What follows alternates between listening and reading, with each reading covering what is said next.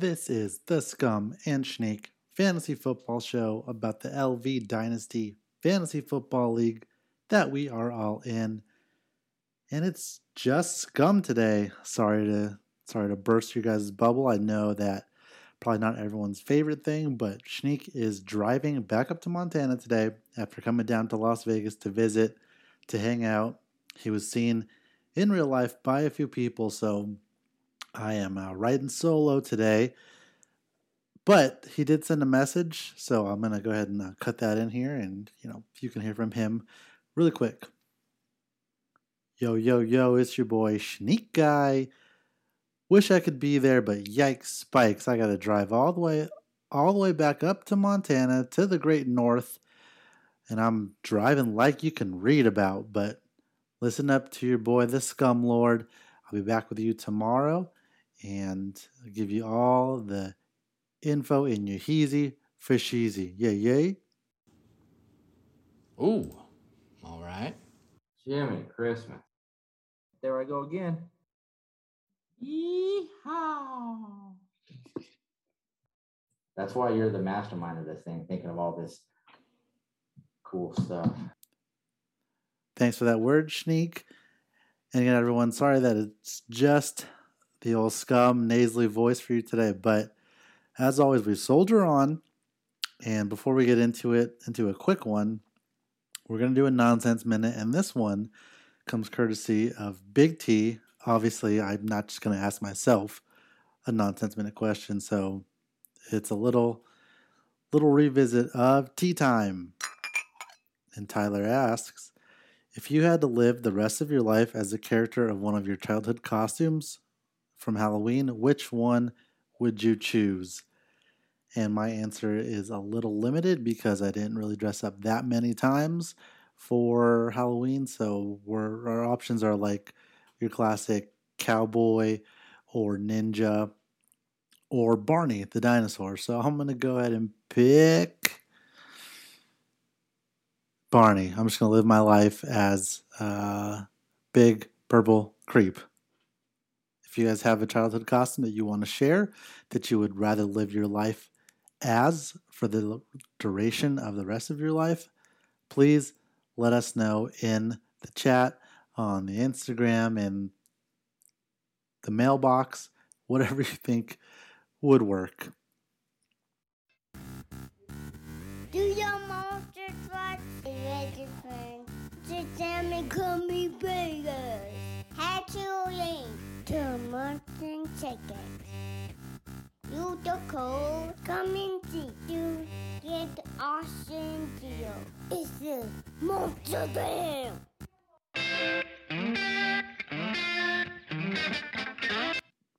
Big week 5. We're coming out of here the last week before buys.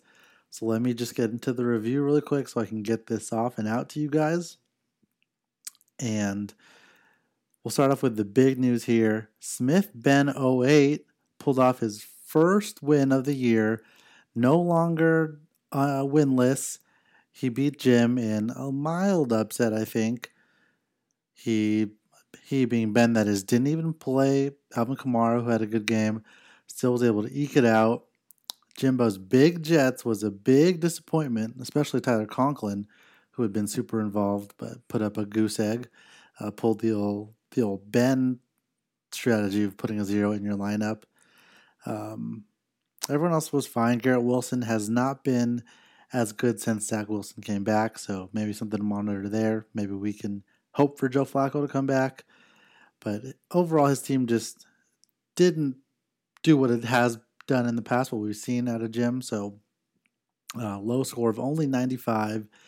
Ben put up 117. Not a good score either, but again, just enough to eke out his first win of the season. So we'll see if he can continue on and put a couple wins together. We also had our blowout of the week called go the way that we wanted. Unfortunately, it was not the actual blowout of the week, but Wade put the beat down on Chase.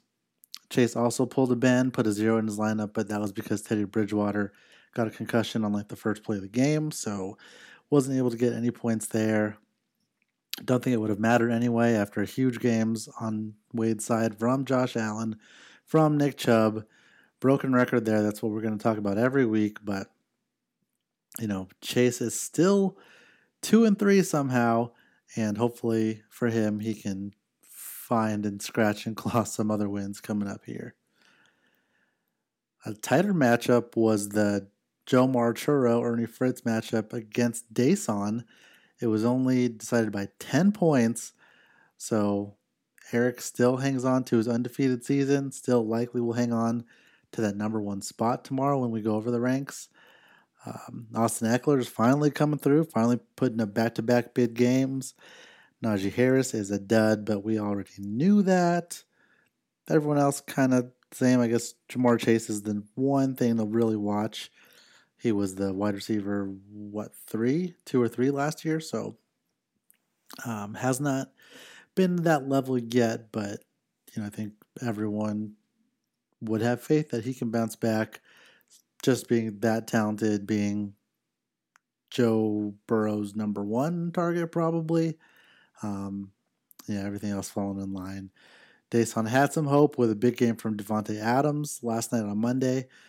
Nice Ramondre Stevenson game. I can probably predict some more nice production out of him as Damian Harris is expected to miss a couple weeks.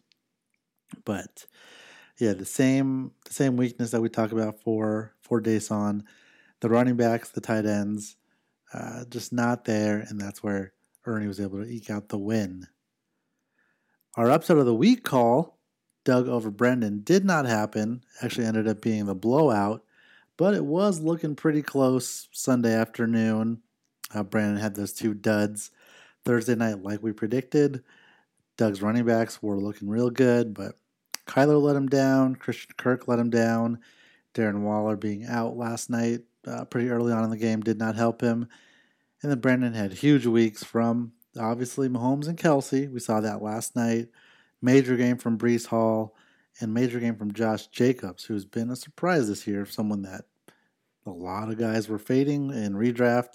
No one wanted him in Dynasty, but usage has been good. He's been performing well, so maybe Brandon's dumb depth is back, but hopefully not. Do nothing, commish. We had another tight one, a scary one for Jesse. He had to face Tyler, who put up 152, one of the bigger scores of the week. And honestly, Tyler could have pulled out a win. He had gotten some bad advice to start Greg Dortch instead of Shi Smith. And Jesse really lucks out because Dortch and the Cleveland Browns defense were zeros on Tyler's team.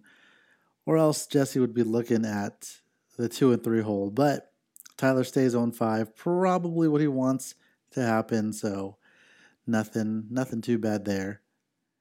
And then to end it all, the marquee matchup of the week, Scum versus Schneek. Schneek put a beat down on me. Big game from Michael Carter.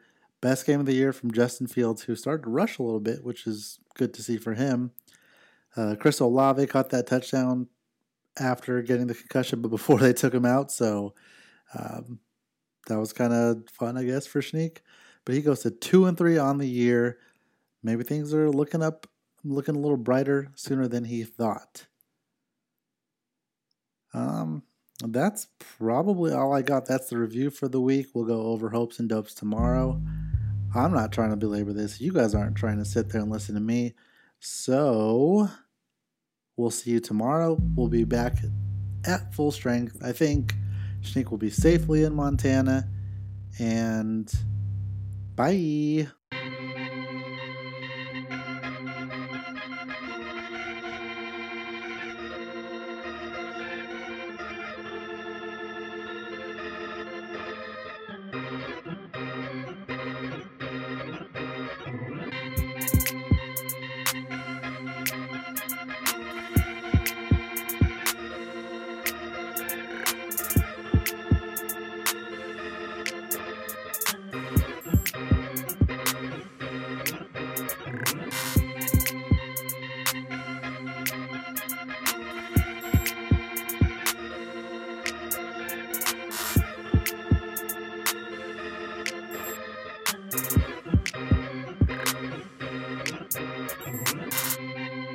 And I've never had to do after credits by myself. So I guess this is just it. But I don't know.